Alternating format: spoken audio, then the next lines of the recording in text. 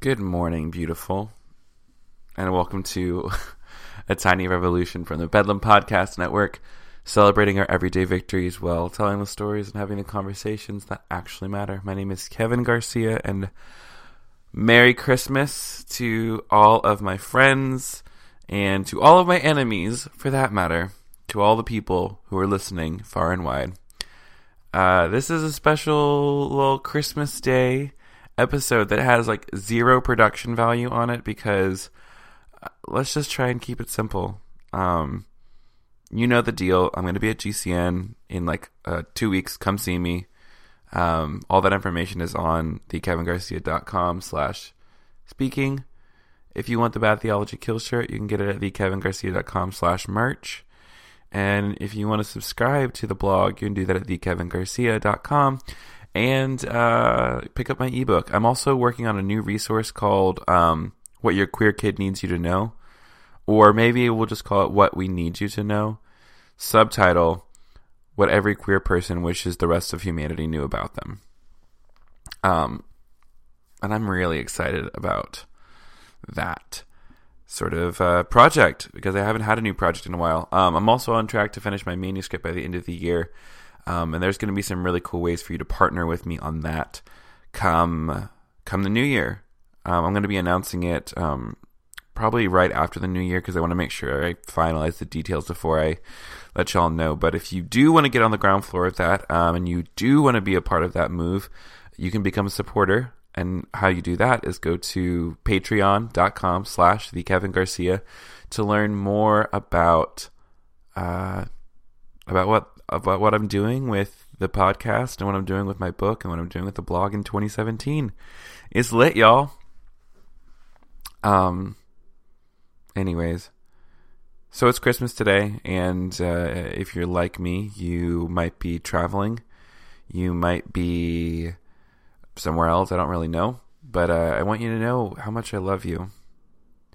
And that's why I'm making this little podcast today, to talk about kind of the different ways that I've viewed what Christmas means to me now. You know, 1 year post being out of the closet, 1 year trying to become more racially conscious, etc., etc. And so I think I'm going to title this "The Light Didn't Come Down." Yeah, that's what we'll call this episode. It's called "The Light Did Not Come Down." So here we go. This is what I've got written up for you, and I hope you enjoy it. Let me get a sip of coffee. Yum. Okay. So there's this line from one of my favorite songwriters named Natalie Dawn, and it says, "Angels always get the best lines. Fear not must have worked back in biblical times." And that's from a song called "Dying to Live." And I think, honestly, that's such a perfect description of like what we live in today, right? And I think it's so interesting that the first thing that we do, the first thing that happens when humans have contact with the divine in the Bible, the first thing that angels tend to do is just to establish that in the presence of God, in the presence of perfect love, that fear has no place. Over and over again, angels are telling folks in the Bible, fear not, fear not, fear not. And so what do the people who encounter these angels naturally do? They freak out. At least some of the time. Apparently with like Mary, the mother of Jesus, that wasn't quite the case. We don't know a whole lot about her, at least I don't. At least about her background, at least. But like from what we read in the scriptures, she was probably just another girl born into a system of Roman oppression, just trying to keep her head down and take care of her family and to do the right thing. But it said that she had found favor with God. And when the angel shows up to tell her that she's pregnant with the Messiah, the book of Luke paints her as this very chill woman who was cool with the fact that all of a sudden she was mysteriously pregnant before she was married, and that this child would, in fact, be the savior of humanity. You know, casual stuff. And I know that if it were me, I would be like, no way, dude. this isn't real. I must be hallucinating. And even if that moment happened, and even if in the moment I believed that the angel was real and that it was all really happening, I'd still be freaking out inside, because now I'm going to be the subject of rumor and scandal.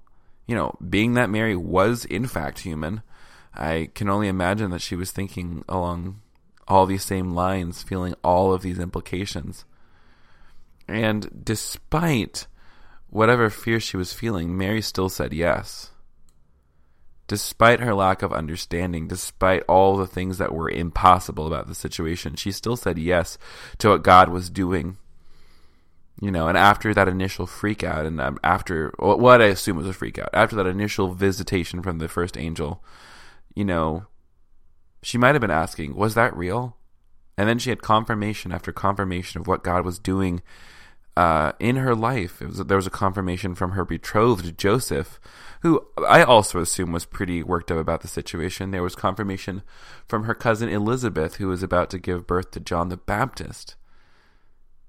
9 months later, after having to travel a long way to Bethlehem, she ends up having her kid in this nasty-ass stable with farm animals. I try to just picture that now, in our own context, in first world America, a woman having her kid in a barn with nothing to sanitize the space, nothing to weigh the child, nothing to check its vitals. It was just we're gonna do this right here. Cows over there taking a dump. Pigs are squealing because they're very uncomfortable. The goats are loud as shit. And here's this woman who, with herself and her husband, because it didn't say anybody else that was there, so we're just going to assume bare minimum. She's got her husband to be and her big old pregnant belly that's pushing out a baby. That's terrifying, So she goes and she has a baby in a barn.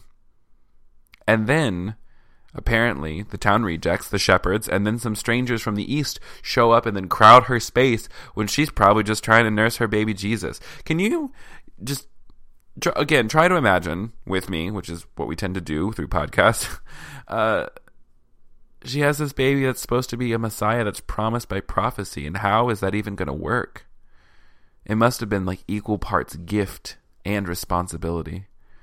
And Scripture tells us that she treasured up all these things in her heart. She took into account the full weight of everything. And she was probably exhausted, and she was probably confused. And then, shortly after Jesus is born, she's forced to flee to Egypt in the wake of an infanticide of all the male children being slaughtered because of one politician's fear-filled command. Was that really how this was all supposed to go down? She travels to give birth to the King of Kings and ends up having her baby in the dirt, not in a palace. Outsiders and foreigners show up. There's the slaughter of innocents. Not exactly what one would imagine, a deliverer to, not exactly what you'd think that would be for the deliverer of the entire world. I also think about what the rest of the Israelites were thinking at the time, who were all living under Roman oppression. For them, this was probably just another time of year, Christianity wasn't a faith tradition at the time. They had been living in a silent period. There had been no great prophets for a good chunk of time. Were they waiting, or were they just, pissed that God hadn't done anything? Or maybe they thought that God forgot about them. And on top of that, there were no Christmas carols to get them ready. There was no season of Advent. There was no royal announcement made to the entire country. It was a couple angels, or maybe it was a host of angels, whatever that means, a whole lot of them. They appeared to a bunch of shepherds who were outside of town. And it was the outsiders who got the first glimpse of the new thing God was doing, which I think is quite telling, because it seems that God has kept that tradition alive and kicking by allowing those of us on the margins to catch a glimpse of what God is doing, this new thing, before anybody else. And much like the shepherds, after they saw Jesus, it says that they went away praising God. I feel like what are we doing? As marginalized, Christians who within our own tradition are praising God and giving witness to what God is doing, and yet no one seems to believe us. Wow, nothing changes in 2,000 years. Anyways, like I said, the Israelites, I sometimes wonder about them. Like, if they thought that maybe God didn't care about them, maybe they were cynical. Many of them, I'm sure, wanted a full-blown revolution, an overthrow of the government, to be reunited and to become a sovereign nation. A couple times in my life I've been told from a pastor that maybe the Israelites were looking for a political king. But this story, the birth of Christ, and even the life of Jesus doesn't give us that, does it? Jesus gives us another way that neither looks like submission, but it doesn't look like overthrow either. It's like this quiet subversion that focuses on the hearts of people as a means of affecting the minds of the mighty. And I think the Christmas story paints a few beautiful things for us. The first one is this: revolution doesn't always come the way we think that it will. People want something visible and often. They want it in their face. They want it to be violent and quick. They want it to look like people are taking back power swiftly and there's justice to be dealt immediately. And hell, I want that. There's nothing I'd love more to have, all the systems that we talk about all the time, all this oppressive power that holds us down, to be swept away in a beautiful tide of justice. And then I could just get onto the stuff I'm actually here to do, which is to help people live their best life. To be a worship pastor, to, find my partner and make a family. But alas, here I am, just simply trying to justify my existence, as many of us are. But the birth of Christ shows us that in everything, including revolutions, start off very small and very fragile. They're often born out of shitty situations where people don't have a choice but to keep going. And they often go unnoticed by the larger majority. And they're anything but glamorous. I think the kind of revolution God works through isn't about big sweeping motions, but about small, tiny steps towards the kingdom. I think it's a bunch of people making a bunch of tiny choices, a bunch of yeses to what God is doing that add up to a kingdom being established, where everyone is brought along, for better or for worse. It's kind of like working with an end game in mind, knowing that, like in Romans, it says that our present suffering is nothing compared to the glory that's to come. And it starts with us saying yes, despite our understanding, despite not knowing if we're even going to see the completion of the work in our lifetime. We say yes to the work because we understand that a future exists somewhere out there. And we get to be a part of it. You think about Mary, the mother of Jesus. She's probably known the stories that there's a Messiah coming, that there is a kingdom to come, that there's going to be a good thing that God is going to do one day. And so when the angel visits her and says, hey, you're the one you're the start of it. You're the one who's going to make it happen. And she doesn't know what exactly that'll look like, but she says yes anyways. So maybe we can take a page out of her book. Because I'm sure maybe she was expecting the same thing. Maybe she thought that redemption for Israel looked like a political revolution. But it didn't. Another thing that the story and life and the birth of Christ tells us is that redemption takes a lot longer than we want it to, and often doesn't look the way we think it will. I used to think that my healing, for example, looked a very specific way, that it would look like marriage and kids and a normal life in ministry.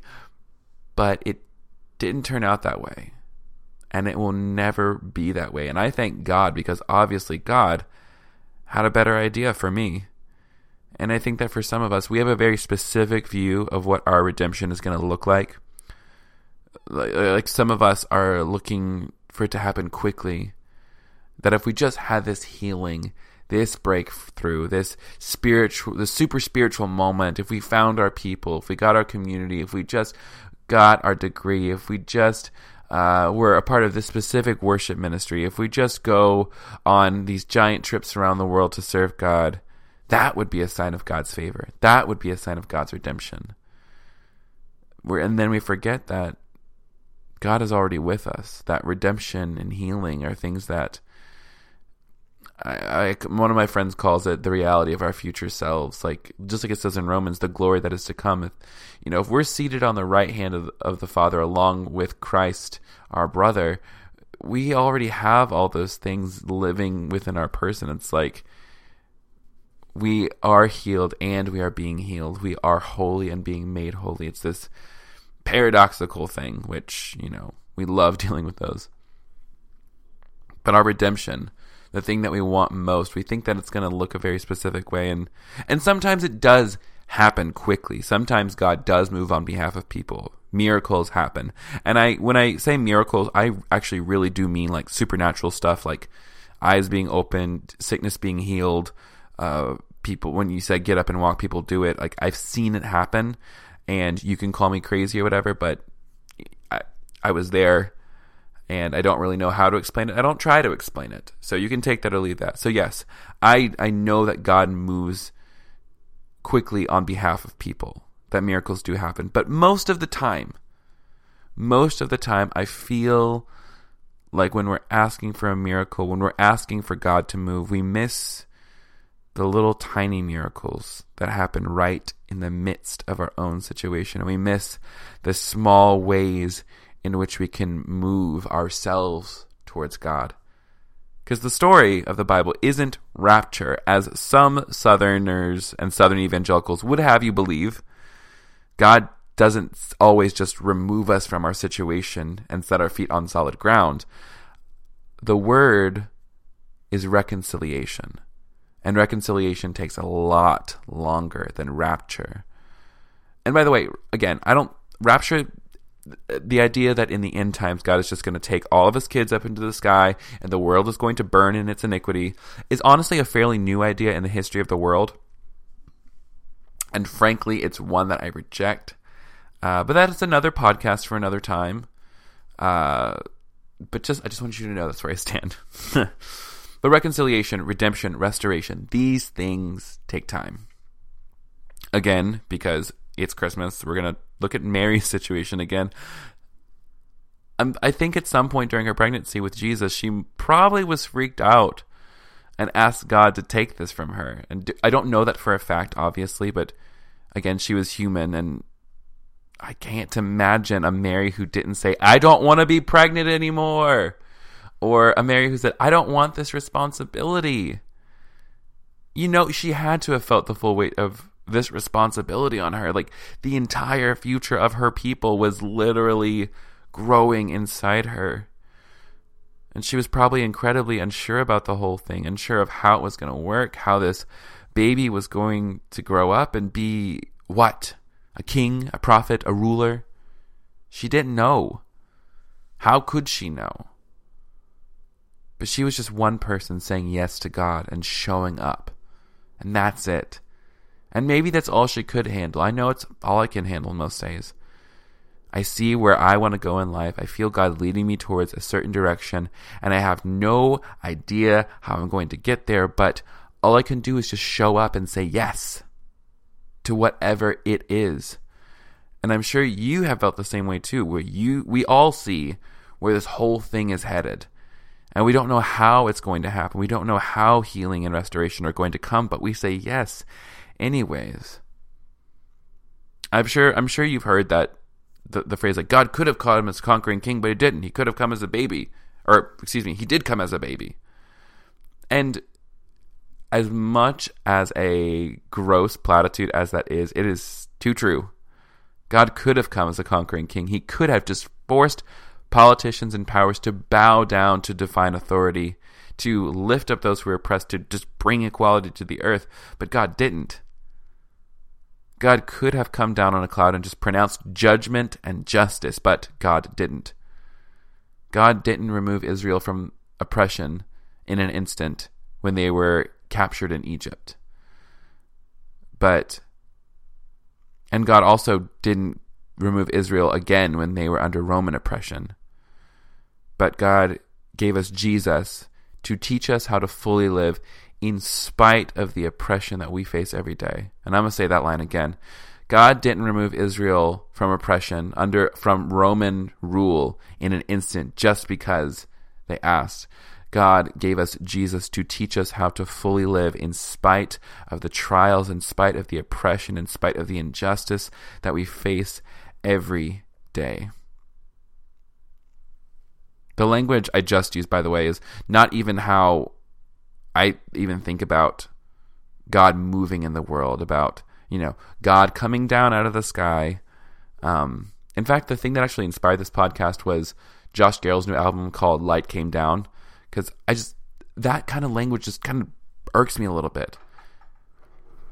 Because that's how I used to think of God, as away and far off and over in heaven, way up there in the clouds somewhere, with us mortals, like it's just us suckers down here on the ground. And if I do enough good, and if I am a good enough person, then maybe at the end of my life I can get on that elevator after death and just bloop my way on up to heaven and streets of gold, yada yada. But Jesus is called Emmanuel, God with us. So what if God wasn't coming down here from glory, but showing us something else?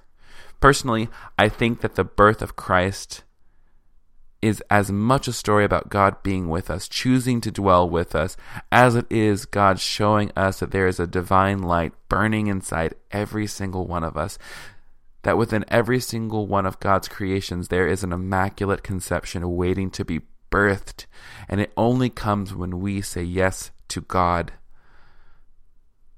And being that it must be birthed, that means it takes time, and oftentimes that means that there's a little bit of pain and a little bit of sacrifice, and that sounds scary and hard and a little messy, to be frank. But just as a mother forgets her pain when she sees her child, so too it is with the destiny that God has placed inside of you. And I believe that God has something powerful for all of us. A very specific story that is to be told with your life, a gospel that only you can write. You have a very specific people that you're supposed to reach, to impact, a specific corner of the kingdom that you are called to co-create with God. And it may not look like recognition. It may not look like having a platform. It could be as simple as helping your little baby home church be the best little baby home church there ever was. It could be that you start blogging about your life and you only have like 200 dedicated subscribers, but you take care of them. It could be that you travel and meet the most amazing people and you tell stories. It could be that you adopt a child, or maybe you start caring for some marginalized people groups in your community. Or maybe it looks like repairing broken relationships. And maybe it looks like loving your kids well. And maybe it looks like calling up the person you haven't spoken to in so long and just saying you're sorry. Maybe it looks like performing your job well, or maybe it looks like finally quitting that job that you hate because it's sucking the life out of you. Or maybe it's choosing to become an emotionally healthy person and starting to go to therapy. Maybe it's saying no to something, saying no to all the overcommitments, and saying no to to substance abuse. Like maybe you hit the bottle a little too hard. I know that I have a thing for red wine. I know that in 2017 I need to cut back a little bit. There are these tiny little miracles, these small movements towards God that you were created to take. You can take these movements on your own, and you don't have to wait for God to deliver you from anything. God's already taken off your chains, opened the prison doors. But the thing about it is that to be a captive sometimes is also a mental state. And you've got to be the one to claim the freedom that God is offering you. And granted, yes, I know there's work to be done. And I want things to change so quickly, as we all do. And there's nothing wrong with us for demanding justice for ourselves, to be treated as equals. But in the meantime, as we are riding on the slow-moving train of justice, I think one thing I try to remember is that love is patient. Love endures, always hopes, always trusts. And more than anything, I try to remember the truth that love never fails. So I don't know you or what you're walking through or what you're feeling. I don't know what specifically God has for you in this time, in this season. But I do know that God has something for you. That's only for you, that is specific to your gifts, your talents, your story, what you have walked through, what you're good at, what you love doing. I know God has something for you. And what I do know is that whatever it is good. And if you want to unlock whatever that is, if you want to uncover that thing that God has placed in you, it starts with saying yes to God, to what God is doing in you. And it takes remembering that the end result is not going to be what you expect. Your revolution, your redemption, your healing, your promised land may look a specific way in your mind, but it's going to look totally different once you get there. The journey is going to change. And that's what this whole thing's for. You know, I feel like Mary was probably thinking, oh, I'm going to have this baby and it's going to be great and it's going to be cool. But then like as she's traveling from her hometown to Bethlehem, the town of her husband's father, she's probably thinking, oh, this isn't what I expected at all. But she still said yes. And that's what's going to happen with you. You're going to say yes to the initial part, and then you have to keep saying yes along the way. Every single moment. Yes, God, I don't understand, but I trust you. Yes, God, I don't know where you're leading me, but I'm here for it. So, to you, my dear friend, sweet brother, loving sister, beloved sibling, I wish you a very Merry Christmas. Happy holidays, Happy New Year's, all those things, and I ask this blessing for you. May you be keenly aware of the immaculate conception that is within you, the thing that God has placed you here to do, even if you don't know what it is. I pray that you'd soon uncover that. I pray that whatever revolution that you are fighting, be it personal or public, you remember that it's God's battle, not yours. And that the end result may not be exactly what you think it's going to be, but that you would continue to say yes to this journey with God. And more than anything, I pray that love would dwell in you richly, setting you free to be the person you were always created to be, and that you would hear the same words of the angels that have been spoken to so many before, and let them be an anthem you sing over the coming season of your life. Fear not, for I have great news that's going to be for all the people. Amen. Merry Christmas, my friends. I love you. I hope that wherever you are, whatever you're doing, you are experiencing love. Whether that is if you're by yourself or with your family or your chosen family. I hope today is a little bit lighter for you. Bye now, and I will talk to you soon.